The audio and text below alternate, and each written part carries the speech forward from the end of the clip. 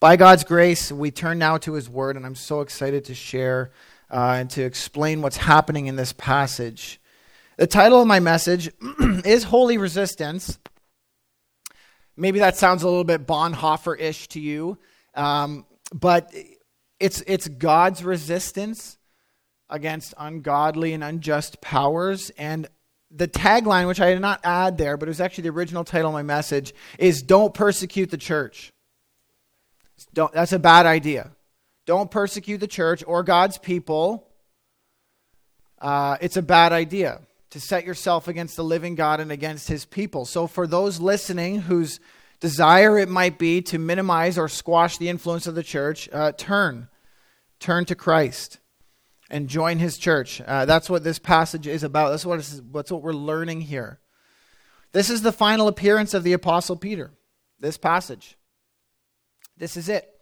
He disappears from the record after this passage in Acts. He's no longer heard of or spoken of in the biblical record. We do learn from history outside of the Bible that Peter was later crucified upside down because he refused to be crucified in the manner of his Savior, Jesus Christ. And so there are, if you've ever visited the Vatican or look online, there are paintings of a man crucified upside down. Those are depictions thought to have been Peter.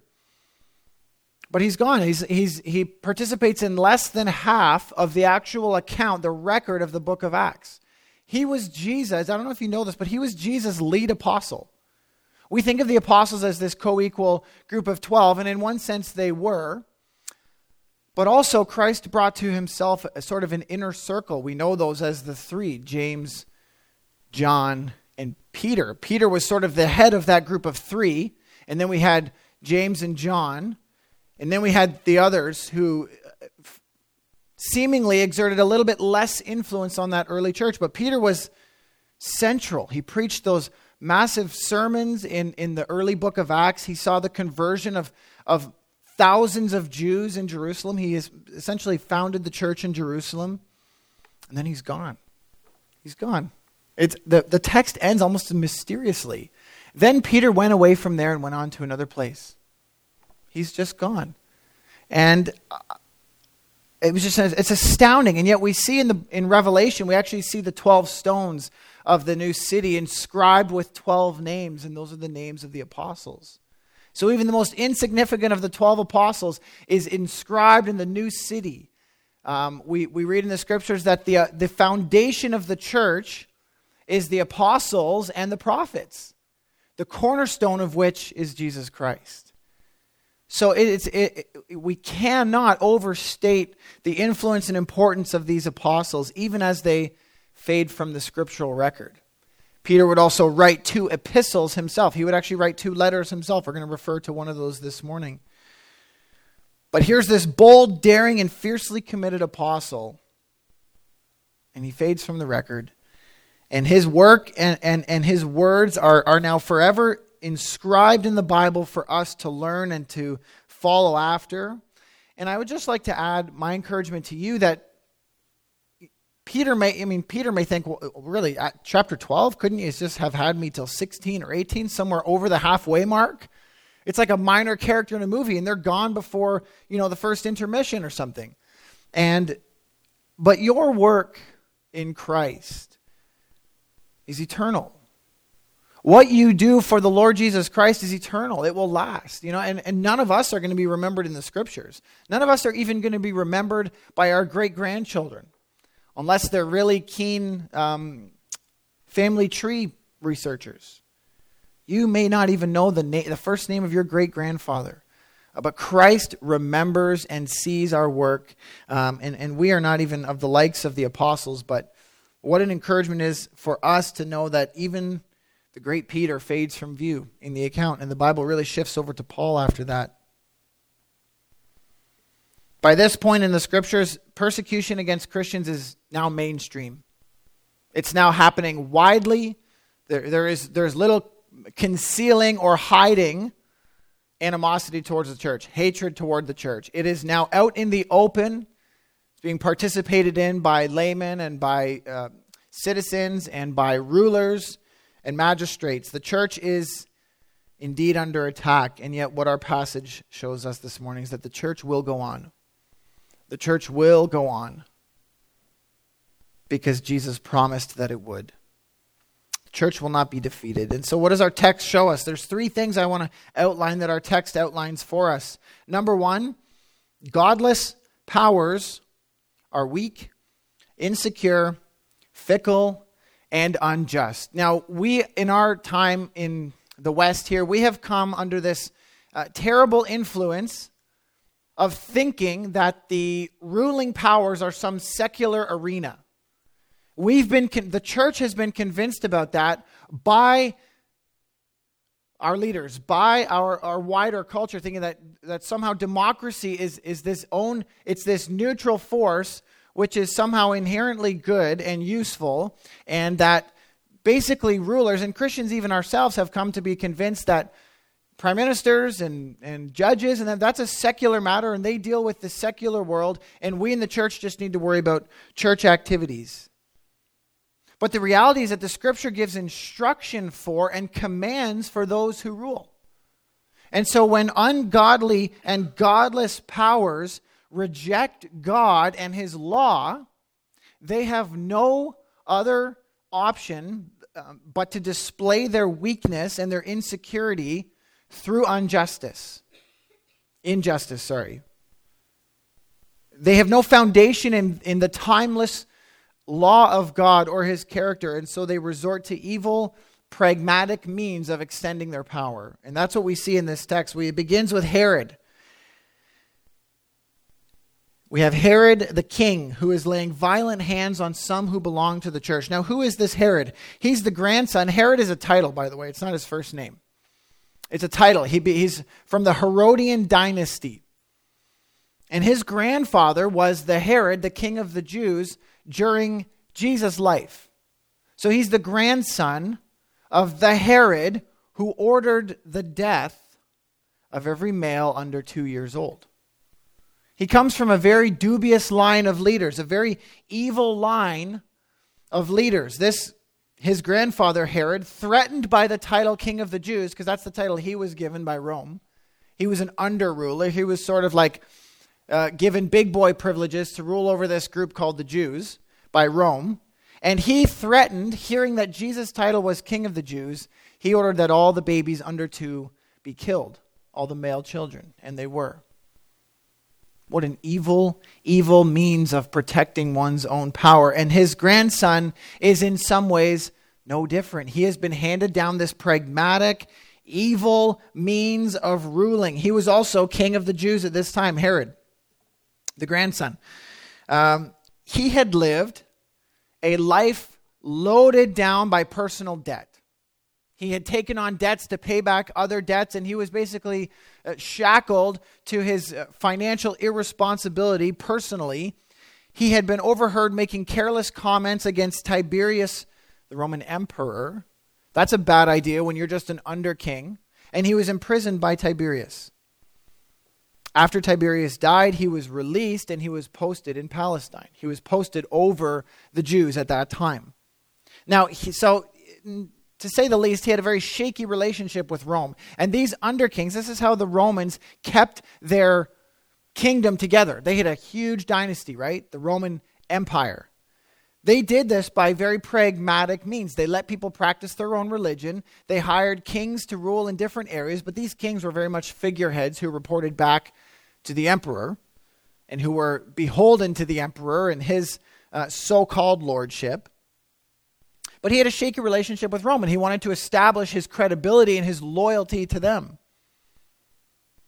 Now, the best way to do that in Rome was to show that you had control over your region.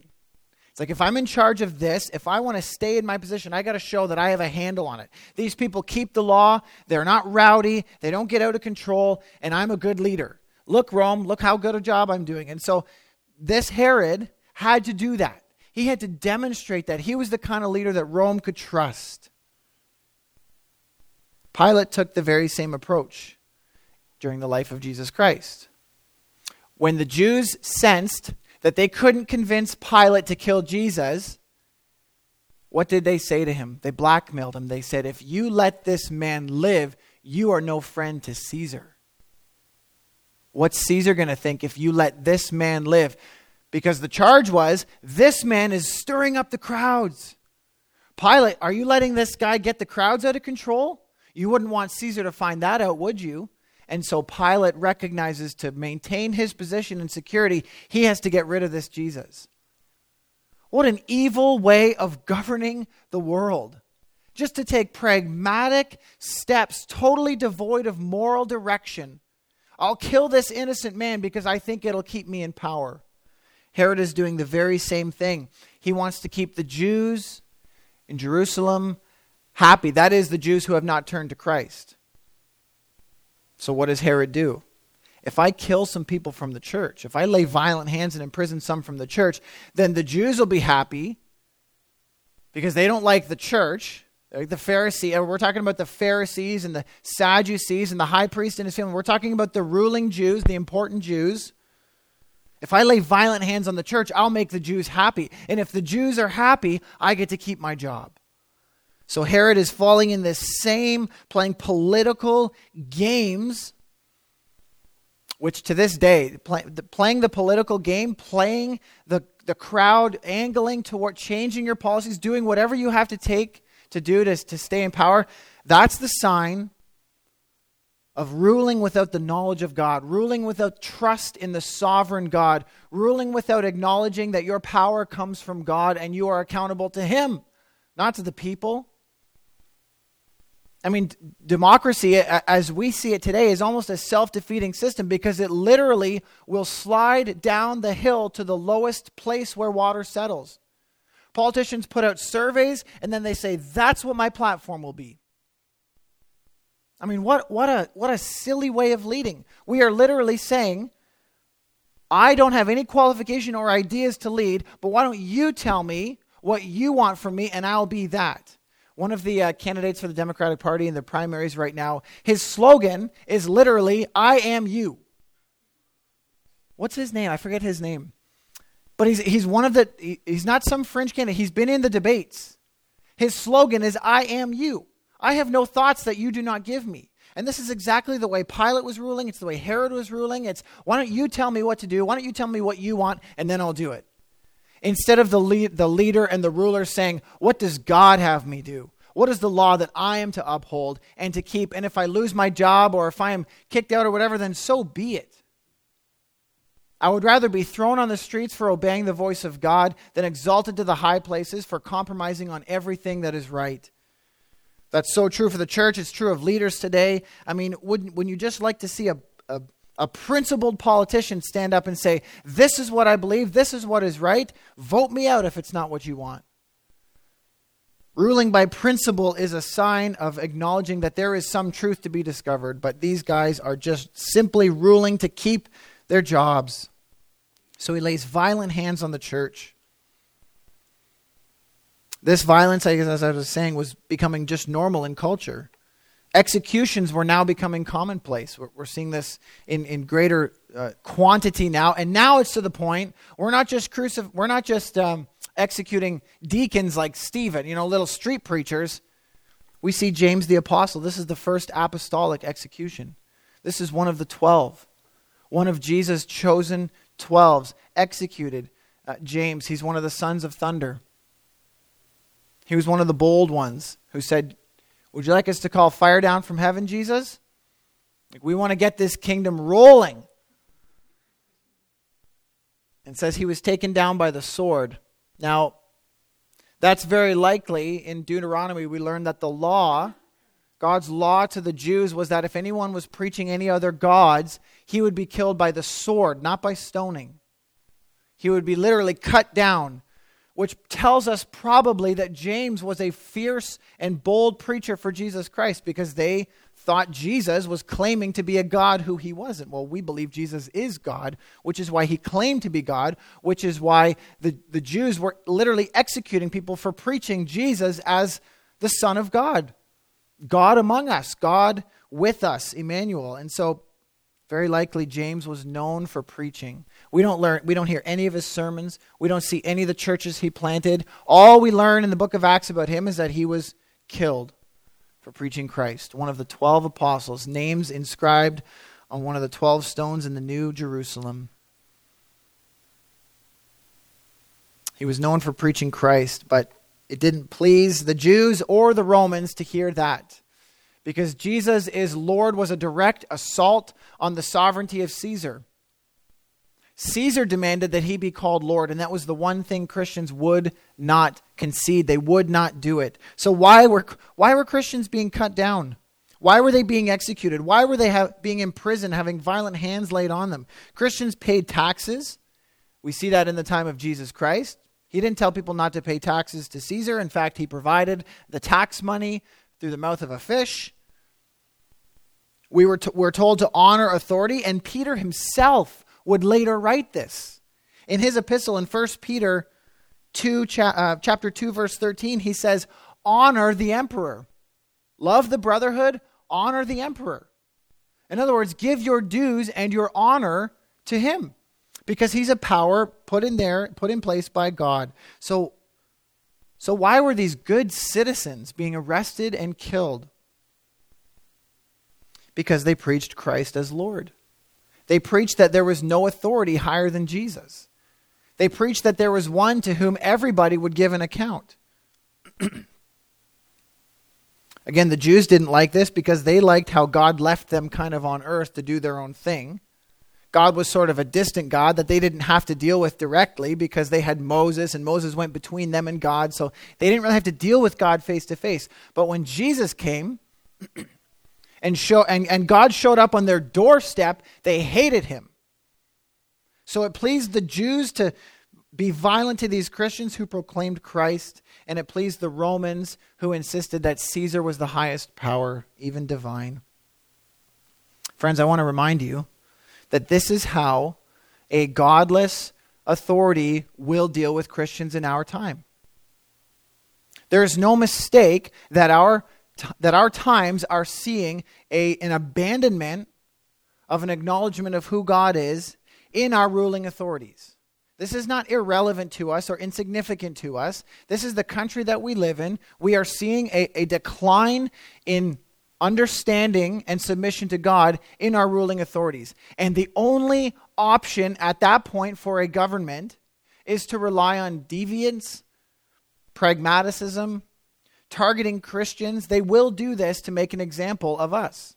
They will target Christians. They will single out Christians. They will eventually arrest Christians for what we believe.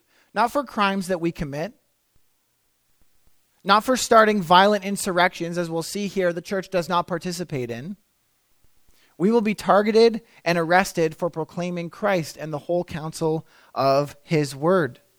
That will take place in Canada unless we see from the people a demand that rulers submit to God.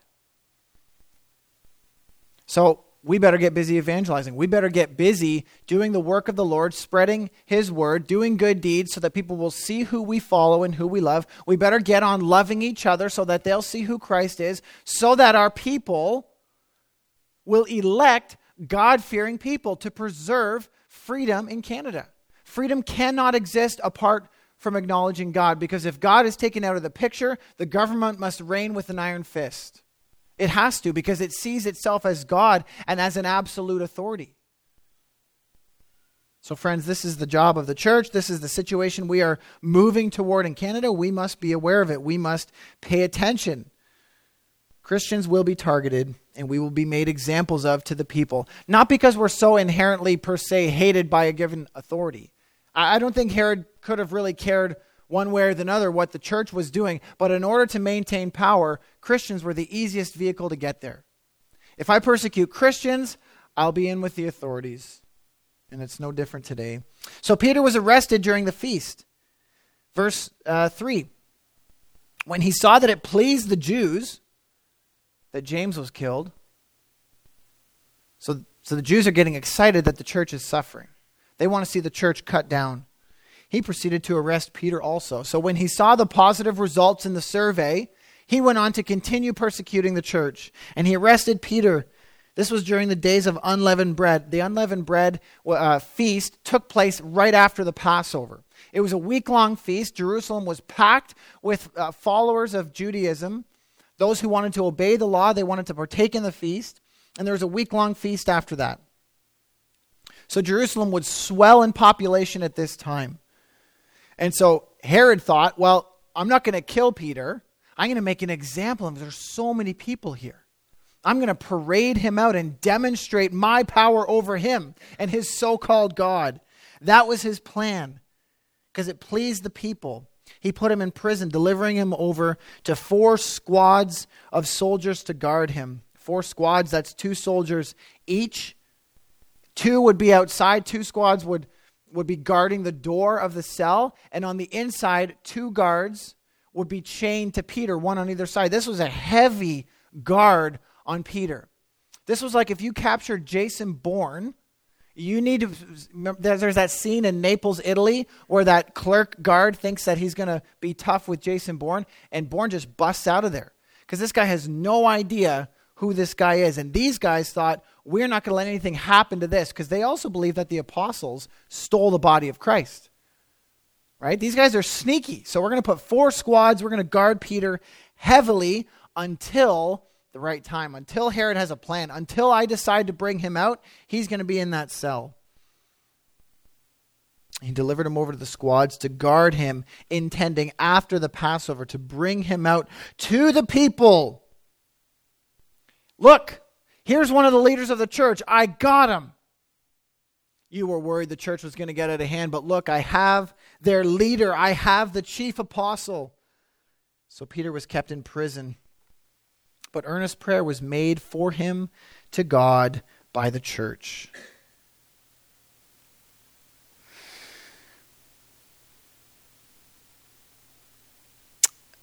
So what the church is recognizing is that their leader has been taken down. He's been arrested. Another apostle has been cut down by the sword.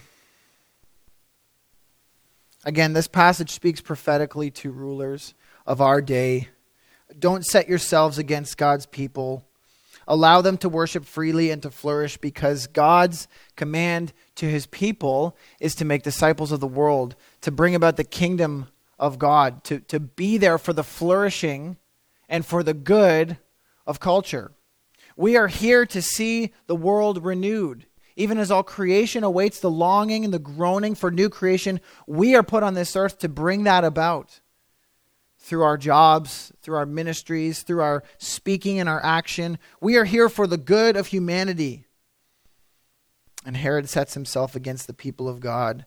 Now look what the church does. But earnest prayer was made for him by the church to God.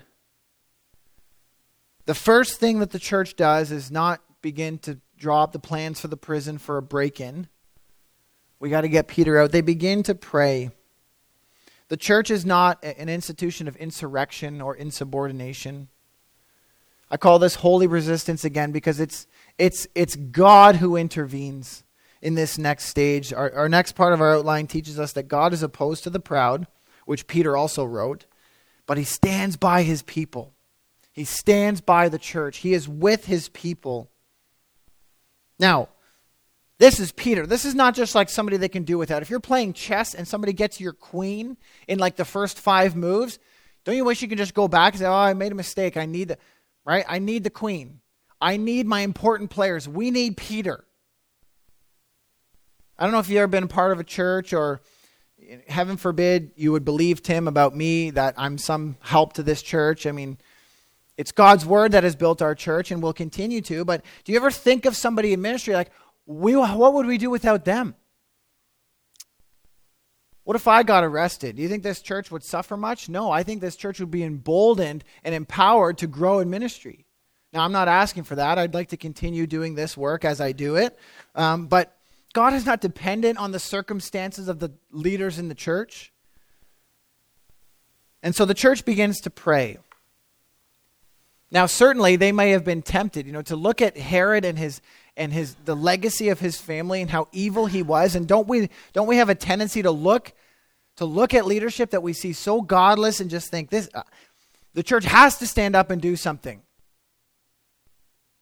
But insurrection and violence is not our call. It is not our task. God has given the sword to the ruling authorities. And so what does the church do? What is our great weapon? It's prayer. Are you disappointed by that answer? Do you wonder why we pray every single Sunday morning at 9:30? We are doing so because we are literally entering as a congregation into spiritual warfare as we gather. You think this is just a casual social gathering of God's people? Oh, I hope the coffee's good after church. No, we are engaging in spiritual warfare even now. As seed of the gospel is being planted and sown in your heart, Satan is quick to snatch it up. Satan is quick to sow all kinds of tares among the wheat. Satan is quick to introduce distraction and comfort and ways that he lulls us away from Christ. Satan is on our heels to destroy the work of Christ. Even as we sit here now, even as the word is being sown in your heart for obedience. And so we pray. We pray every single Sunday morning for God to accomplish his work. Because God works through prayer. Although he is sovereign, he will do what he will. He has not only ordained the end of what will happen, which is the church will prevail. He has ordained the means. He has chosen how it will take place. And that is often through a praying church. Now, what do you think they prayed for? Oh, Lord, I hope you just help Peter just feel peace. I pray that he doesn't say any swear words while he's in there. Sure, they prayed for his comfort, but they certainly would have prayed for justice. Lord, don't let Peter sit there long. We pray you would bring your justice against this evil oppression. We pray for justice. We pray for God's kingdom to come. But we pray for it. Now, what I want you to see here is that the degree to which God uses leaders in the church, Satan will attack them. The degree to which God uses leaders in the church, Satan will attack them. This is not just true of apostles. This is true of pastors. Every day, no name, nobody's ever heard of them, pastors. When it comes to choosing elders, Paul writes to Timothy, he must be not be a recent convert, or he may become puffed up with conceit and fall into the condemnation of the devil. Moreover, he must be well thought of by outsiders so that he will not fall into a disgrace, into a snare of the devil. Satan lays traps for leaders in the church. He specifically targets those who are leading the church. He lays out snares for them. Some of you are into hunting and snaring animals. They don't know it's coming. They get snared specifically because they do not know it's there. We are told that Satan lays out a snare for those who lead and serve the church publicly. So why do you think Herod goes after the leader? If you capture the leader, you can not only make an example of him, but you can intimidate his followers. You can intimidate his followers. And so Herod makes this connection very plain. This was all to be done before the Jewish nation, when Jerusalem was swelled with people. This was to be done in order to make an example of Peter before the biggest crowd that he could gather. And this was happening, as we said, at the Feast of Unleavened Bread. Now, this is still while Israel, the nation as it had been known for hundreds of years with Jerusalem as its capital, was still standing. What we need to remember and recognize about history was that God had promised and was bringing judgment against not only people in general who opposed Christ, but against Israel in particular. Jesus in Matthew chapter 21 has this almost a full-blown tirade against Israel and what she was about and what she was doing. I'm not going to read the whole passage, but you have to see this from Matthew chapter 21, starting in verse 18. In the morning, as he was returning to the city, he became hungry. This is Jesus. And seeing a fig tree by the wayside, he went to it and found nothing on it but only leaves. And he said to it, "May no fruit ever come from you again." And the fig tree withered at once. He literally killed a fig tree on the spot. And the disciples saw it, they marveled. They said, how did the fig tree wither at once? And Jesus answered them, truly I say to you, if you have faith and do not doubt, you will not only do what has been done to the fig tree, but even you will say to this mountain. As they entered the city, the temple was built on what they call the Temple Mount, the mountain where the temple was. You will say to this mountain, be taken up and be thrown into the sea, and it will happen. And then when he entered the temple, the chief priests and the elders of the people came up to him as he was teaching and said, by what authority are you doing these things? And who gave you this authority? They caught Jesus on the wrong day to ask that question.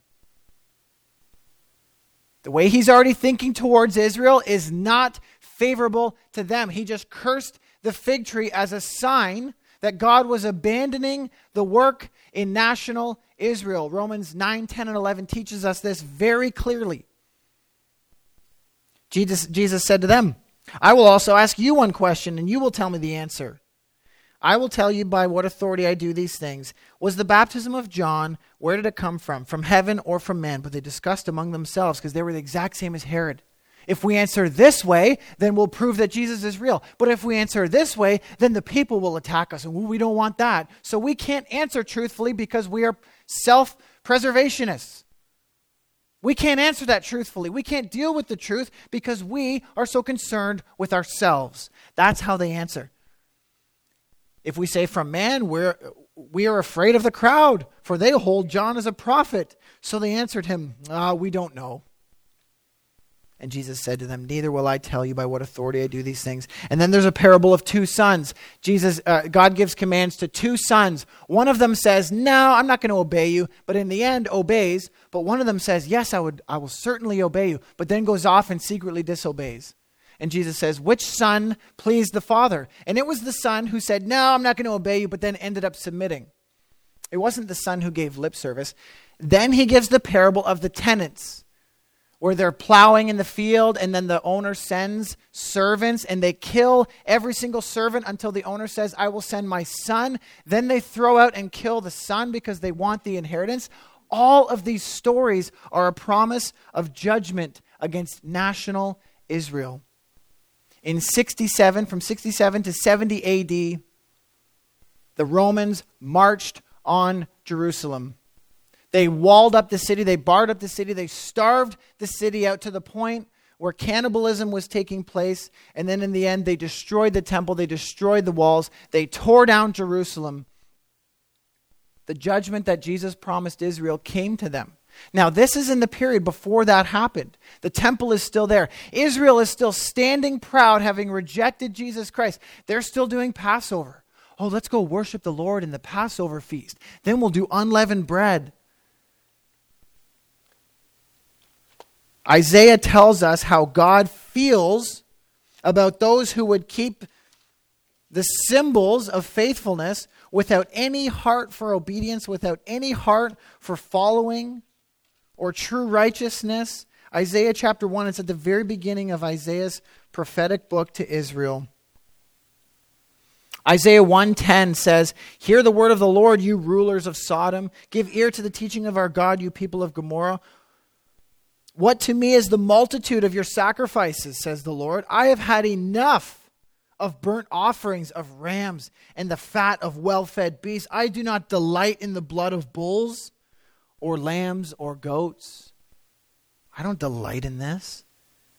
When you come to appear before me, who has required of you this trampling of my courts? Bring me no more vain offerings. Incense is an abomination to me. New moon and Sabbath and the calling of convocations I cannot endure. Iniquity and solemn assembly. Wash yourselves, down in verse 16. Make yourselves clean. Remove the evil deeds from before my eyes. Cease to do evil. Learn to do good. Seek justice. Correct oppression. Bring justice to the fatherless. Plead the widow's cause. This is God calling out and saying, your feasts and your ceremonies are empty. Yes, I'll obey you, God. I'll obey you, God. I will follow you. And then you go off and you do evil. God hates it. He does not accept it. They're a stench to him. Instead of a nice aroma of worship, it's a stench. This is the position Israel is in, and so are all who call on God but refuse to turn their lives and their hearts over to him. It's empty festival. It's empty, meaningless festival. And God says, I've had enough of it. And God comes down on Israel very hard in 70 AD. And their legacy is destroyed and squashed. God, in this time where Peter was, had a particular interest in blocking what Herod had planned for the people. God had a particular interest with Israel in its position of influence and power to deny them the satisfaction of seeing the church persecuted. Now, the church was persecuted, but this public example that Herod wanted to make of Peter, God would simply not allow because of the words that Jesus had prepared for them. He said to Israel, you are going to be sorry you did this, that you rejected the Son of God. And so Peter's arrested, and then an angel comes and he's rescued. Remember, this is God is opposed to the proud. That's the first part of this verse we need to understand. God is opposed to Israel. He is opposed to Herod, though they be in power. But he's with his people.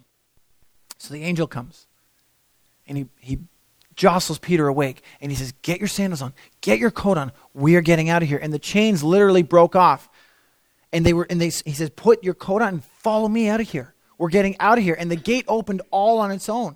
And they left the prison and they went outside. And then the angel took down a side road and just took off. And Peter's left standing there. And it's only at this moment that he realizes it wasn't a vision. Peter, remember just in a couple chapters earlier, had a vision of all the animals coming down, right? So he's sort of used to God speaking to him in this way to teach about what he was doing. So Peter kind of assumes his chains are falling off. He's like, oh, this would make a great song. I mean, every chain is broken, right? I had to. That's not what this is about. This is not for great worship lyrics. Though God may break the chains of slavery to sin, he was busting real iron chains that were shackling Peter to the guards, and he leads him out. And only when he gets to the end, he's like, oh, this is real. I'm glad I brought my sandals with me, right? If he thought it was a vision the whole time, I'll just get my sandals when I wake up. But he took everything with him. It's like, no, you're out of prison now. If you've ever read the book, The Heavenly Man, there's a story of this happening in our age, somewhere in the 90s or the 80s. I don't know if you've read that, but The Heavenly Man, he was a missionary, literally spreading the gospel in communist China. And God was doing all kinds of insanely unbelievable things to protect his witness. He literally walked out of a maximum security Chinese jail through the front doors with guards with guns. And there was a man waiting outside with a car for him to get in so he could go off and preach some more. Again, I don't know what God is going to do in every circumstance, but he does this kind of thing. God is opposed to the proud. But he stands with his church. He stands with his people. Now, what we have to recognize is that not every chain in the New Testament was broken. Paul the Apostle would have looked back on Peter's ministry and thought, I could use a little bit of that. He wrote Colossians, Philemon, Ephesians, and Philippians, all from a jail cell. He wrote 4 books of the Bible from jail. He wrote in some of those books, I am an ambassador for Christ in chains. He said, my imprisonment has brought about the furtherance of the gospel, and Christ is now proclaimed among the whole guard. So he's converting jailers, guards, centurions. He remained in his chains. Paul even said, while I'm in chains, other people are preaching in order to make me jealous. Other people are preaching. They're like, oh, Paul's in jail. We get to preach now and be famous. And Paul still says, I don't even care. I don't care that they're trying to embarrass me. I'm in chains down here. They're up there free preaching Christ. But either way, Jesus is being proclaimed. So Paul recognized that there is a unique opportunity and there is a unique purpose in every circumstance the church finds herself in. At this time in front of Jerusalem, God would deny them what they had expected. And Peter recognizes that. The iron gate opened for them and immediately the angel left. And when Peter came to himself, so he sort of like woke up, listen to this in verse 11. Now I am sure that the Lord has sent his angel and rescued me from the hand of Herod and from all that the Jewish people were expecting. That's why Peter was delivered. because God was denying the Jews the satisfaction of one of their church leaders being paraded around. God said, not today. But in Paul's life, he had an entirely different purpose for allowing him to continue on in chains. So we need to recognize that we don't call out the words of Scripture and just say, this is a timeless promise for me. God does not bust out every, preacher from behind bars. He does not heal every disease as we see happen so often in the book of Acts. God has a unique purpose in sometimes miraculous deliverance, in sometimes plain natural suffering. But God uses every part of it for his glory. This past week, I sat in on 6 sermons on the book of Job. From some unknown to me, pastor in Bracebridge of a small church. And he brought heaven down, and he panned out the purposes of God in Job's immense suffering. And boy, was that just so strengthening for me, that God is sovereign over every circumstance. Though we might think, Satan is sitting on my back and I cannot bear this, and doesn't God care about me? He does. He does, and he is calling forth, as deep cries out to deep, so the Psalms say, when suffering adds to suffering, God is there. Whatever you're walking through, especially as you are faithful to Christ, if you are suffering because of your faithfulness to Christ, it is not in vain. It is not a waste. It is not falling on deaf ears or blind eyes, but God sees his church. And so Peter recognizes the purpose of his deliverance. I see that it's not about me. I mean, here's one way to look at it. Peter could think, I must have so much important work left to do. Oh, look, God needed me out of jail. I better go write a book. And he does. He serves the Lord with all his heart, with his freedom. But what we recognize is that he sees God's purpose in it, and it's not about him. He says, I see that God has delivered me from what the Jews were expecting. He has denied the Jews their satisfaction. He has denied the Jews any gloating over the word of God or over the people of Christ. When he realized this, he went to the house of Mary, the mother of John. Remember, those were the ones who were at the cross of Christ. They saw the worst that Rome had done to Jesus. They saw their master literally die and bleed out there on the cross. And many who were gathered there praying. This is the church literally in her glory. Not literally, not eternally, not the glory that awaits, but this is the church in her element. Being bombarded from every direction, having their leaders snatched off. They were at the house of Mary, the mother of John. She opened her home to the church. And there they were praying. They were praying. They were praying. And as they were praying, probably for Peter's deliverance or for justice to come upon Rome and the king of the Jews there, and when he knocked at the door, a servant girl named Rhoda came to answer the door. She recognized Peter's voice and she just sprinted back and she told the prayer meeting what had happened. And she left him standing at the gate. She's like, no. He's like, I'm not a vision. I'm the real guy. I'm actually out of prison. I'm not just here to send you a message. So she runs and she tells them, Peter's here or something. I heard Peter's voice, and they're like, you're out of your mind. So here's the church praying probably for Peter's deliverance. And when God answers the prayer, they're like, no, couldn't be. Isn't that so often how we pray? We're like, let's just send these rockets up. Let's just see what happens. So often we pray faithlessly. I forget which writer, I think it was Paul who said, pray with watchfulness. Pray with watchfulness. Keep an eye on your prayers. Keep an eye on the circumstances. Carol, every single week after their prayer, she sends me a prayer report. This is what we're praying for. This is how it's going. These are the things that are changing in our prayers. Keep an eye on your prayers with watchfulness. Don't fall asleep in your prayers and just ignore what God may or may not do through them. The church says, you're out of your mind. Couldn't be Peter. We're only praying that God would deliver him. Doesn't say that, but I wonder if that's what they're praying. But she kept insisting. And there's what they say. And they kept saying, it's his angel. God sent you a vision. That's what it is. He's encouraging us through the vision of Peter. Even though his body is locked up, his spirit is free. They're just sensationalizing this and spiritualizing this and wrapping all kinds of tales around this. I mean, that would be way more weird than if Peter was just actually there. I'd be a lot more creeped out by the spirit of somebody I was praying for talking to me than the person coming and sending a testimony of who God is and what he's doing. And so he came in, but Peter continued knocking, like, can somebody else come? This girl's not coming back. And so finally they come and they opened it and they were amazed. Oh, God really is with his church. Oh, God does hear our prayers. Oh, God is in charge of what's going on. God is not letting things slide down the Roman path.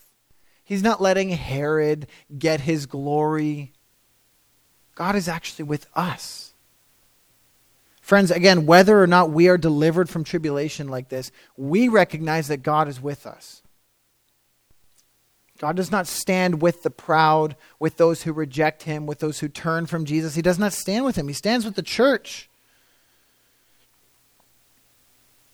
And so God demonstrated, especially to this local culture, especially to Israel, who was soon to be judged, that I am with my church, I am with my son. What did he say at the beginning of Jesus' ministry? This is my beloved son, with whom I am well pleased. Listen to him. God said at the very beginning of Jesus' ministry, this is the guy who's going to tell you what's going on. God has never and will never change his allegiance and his love and upholding of Jesus Christ. Jesus Christ is reigning now, and in the end, he will turn over the kingdom to God the Father to the glory of God. As 1 Corinthians 15 tells us. So the Father and the Son are eternally wed in mutual glory giving, and that will never be broken. So those who declare and live faithfully for Jesus Christ and his church are one and the same, protected by and in relationship with God the Father. There is no broken bond between those. Jesus was not just a good rabbi or teacher that we follow his teachings, because that's a disconnect from God. Through Christ, we have access to God the Father, and God is with his church and delivered Peter and proved to the church, I am with you. And then Peter says, tell these things to James and to the brothers. This is not the James who was just executed. He didn't come back to life. He was dead. This is James, the brother of Jesus, who once mocked Jesus, who once did not believe in Jesus, who once was cavalier about who Jesus was. This James is now a believer, and he is probably one of the heads of the church in Jerusalem. He's got one of the sort of most prominent jobs in the church now. He's converted to his own brother's messianic identity. He has turned to his own brother, Jesus Christ, in faith. This is James. God is continuing to convert. And this is a normal pattern for the church, that whatever goes on outside of the central area of Jerusalem gets reported back to that church. And this is what happens when the Spirit falls, the report goes back to the church. When there's new converts, it goes back to the church. When there's a new miracle, it goes back to the church. Because the church in Jerusalem was that central testimony of what Jesus was doing. And it was kind of like keeping track and keeping the story straight so that the testimony was sure. So that the record we have of the church was true and didn't contradict itself. And everybody was on the same page. And Jerusalem was the facilitator of that. It's like a big church overseeing a lot of small church plants. It was that way for a while. But as we see again, the centralization of the church sort of disintegrated.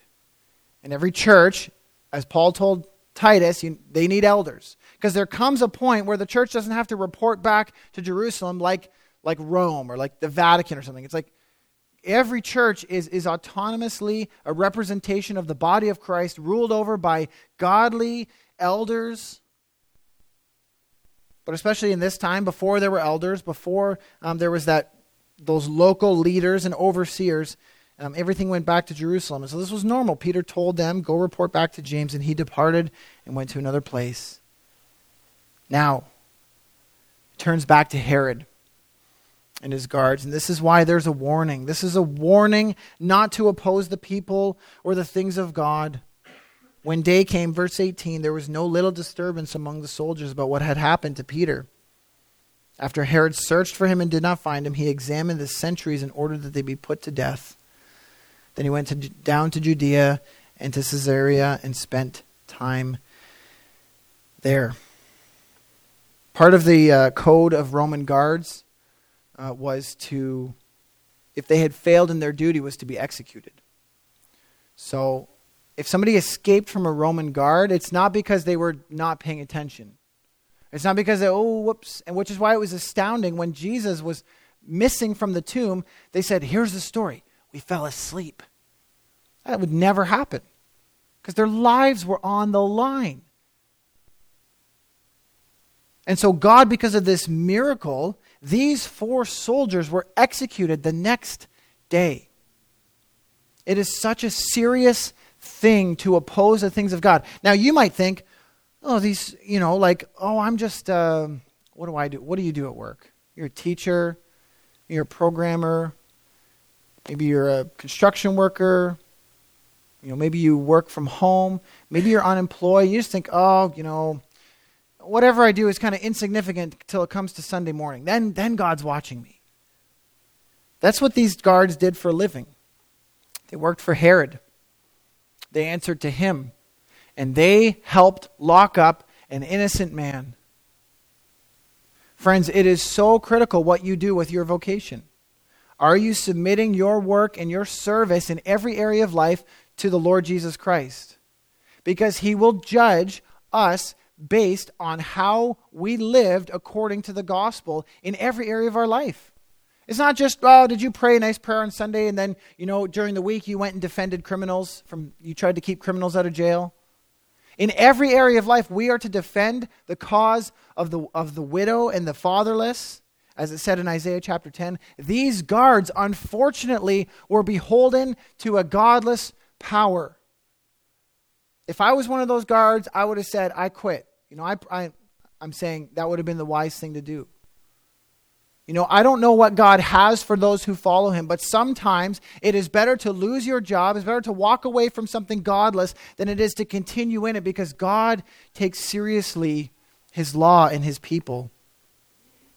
And so these 4 soldiers are executed. And we're going to learn next week when Alan brings the word that Herod dies soon after. This was a fatal mistake on Herod's part to oppose himself to God's people. A fatal mistake. And again, I don't know who will hear this message when it goes online or who's here, but I warn and I ask those in our town, those in our region, those in our province, do not diminish the work of God. Do not try to sit on it. Do not try to legislate against it. They may and we may suffer. But the call of the church is turn to the living God now. And these soldiers, I pray they heard the gospel from Peter. But this is the reality. You do not oppose yourself to the work of God. Romans chapter 8 says, if God is for us, who can be against us? Again, this is not always manifest in immediate justice. We don't always see our guards or our oppressors fall dead. We won't always see that, but God is just. He is a just God, and he will stand by his word. The scriptures assure us of God's intention for the world. The scriptures promise us what God is doing to those who oppose him. Today is the day of grace to turn to receive Christ. Friends, we also need to recognize that persecution draws attention to the Christian church. We live in such an apathetic time. We can go out on the streets and say, Jesus is Lord, and people say, that's good for you. I could care less. But when they suffer, don't they come and turn and say, where's God in this? But when persecution comes, it gives us opportunity to clarify who we are, to clarify our message, to declare it with boldness. God uses everything. And friends, the suffering of the church will not be wasted on our culture because we will declare the mighty works of God in the midst of it.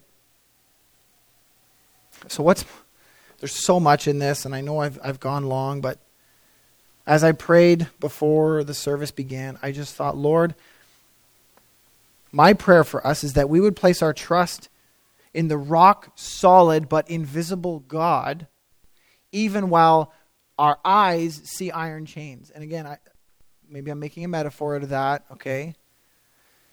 But even as we see iron chains in our culture, in our world around us, the slipping into sin, godless powers persecuting the church, whatever is before the church, whatever difficulty presents itself, that we see with our eyes and touch with our hands, and sometimes we are locked up. Paul said, though I am in chains, the word of God is not bound. That's the confidence of the church. So my prayer is that we would place our trust in the rock-solid yet invisible God while he builds his church, even as our eyes behold iron chains. That's a tall task for the church, but it is our comfort that God is with his people. Let's pray.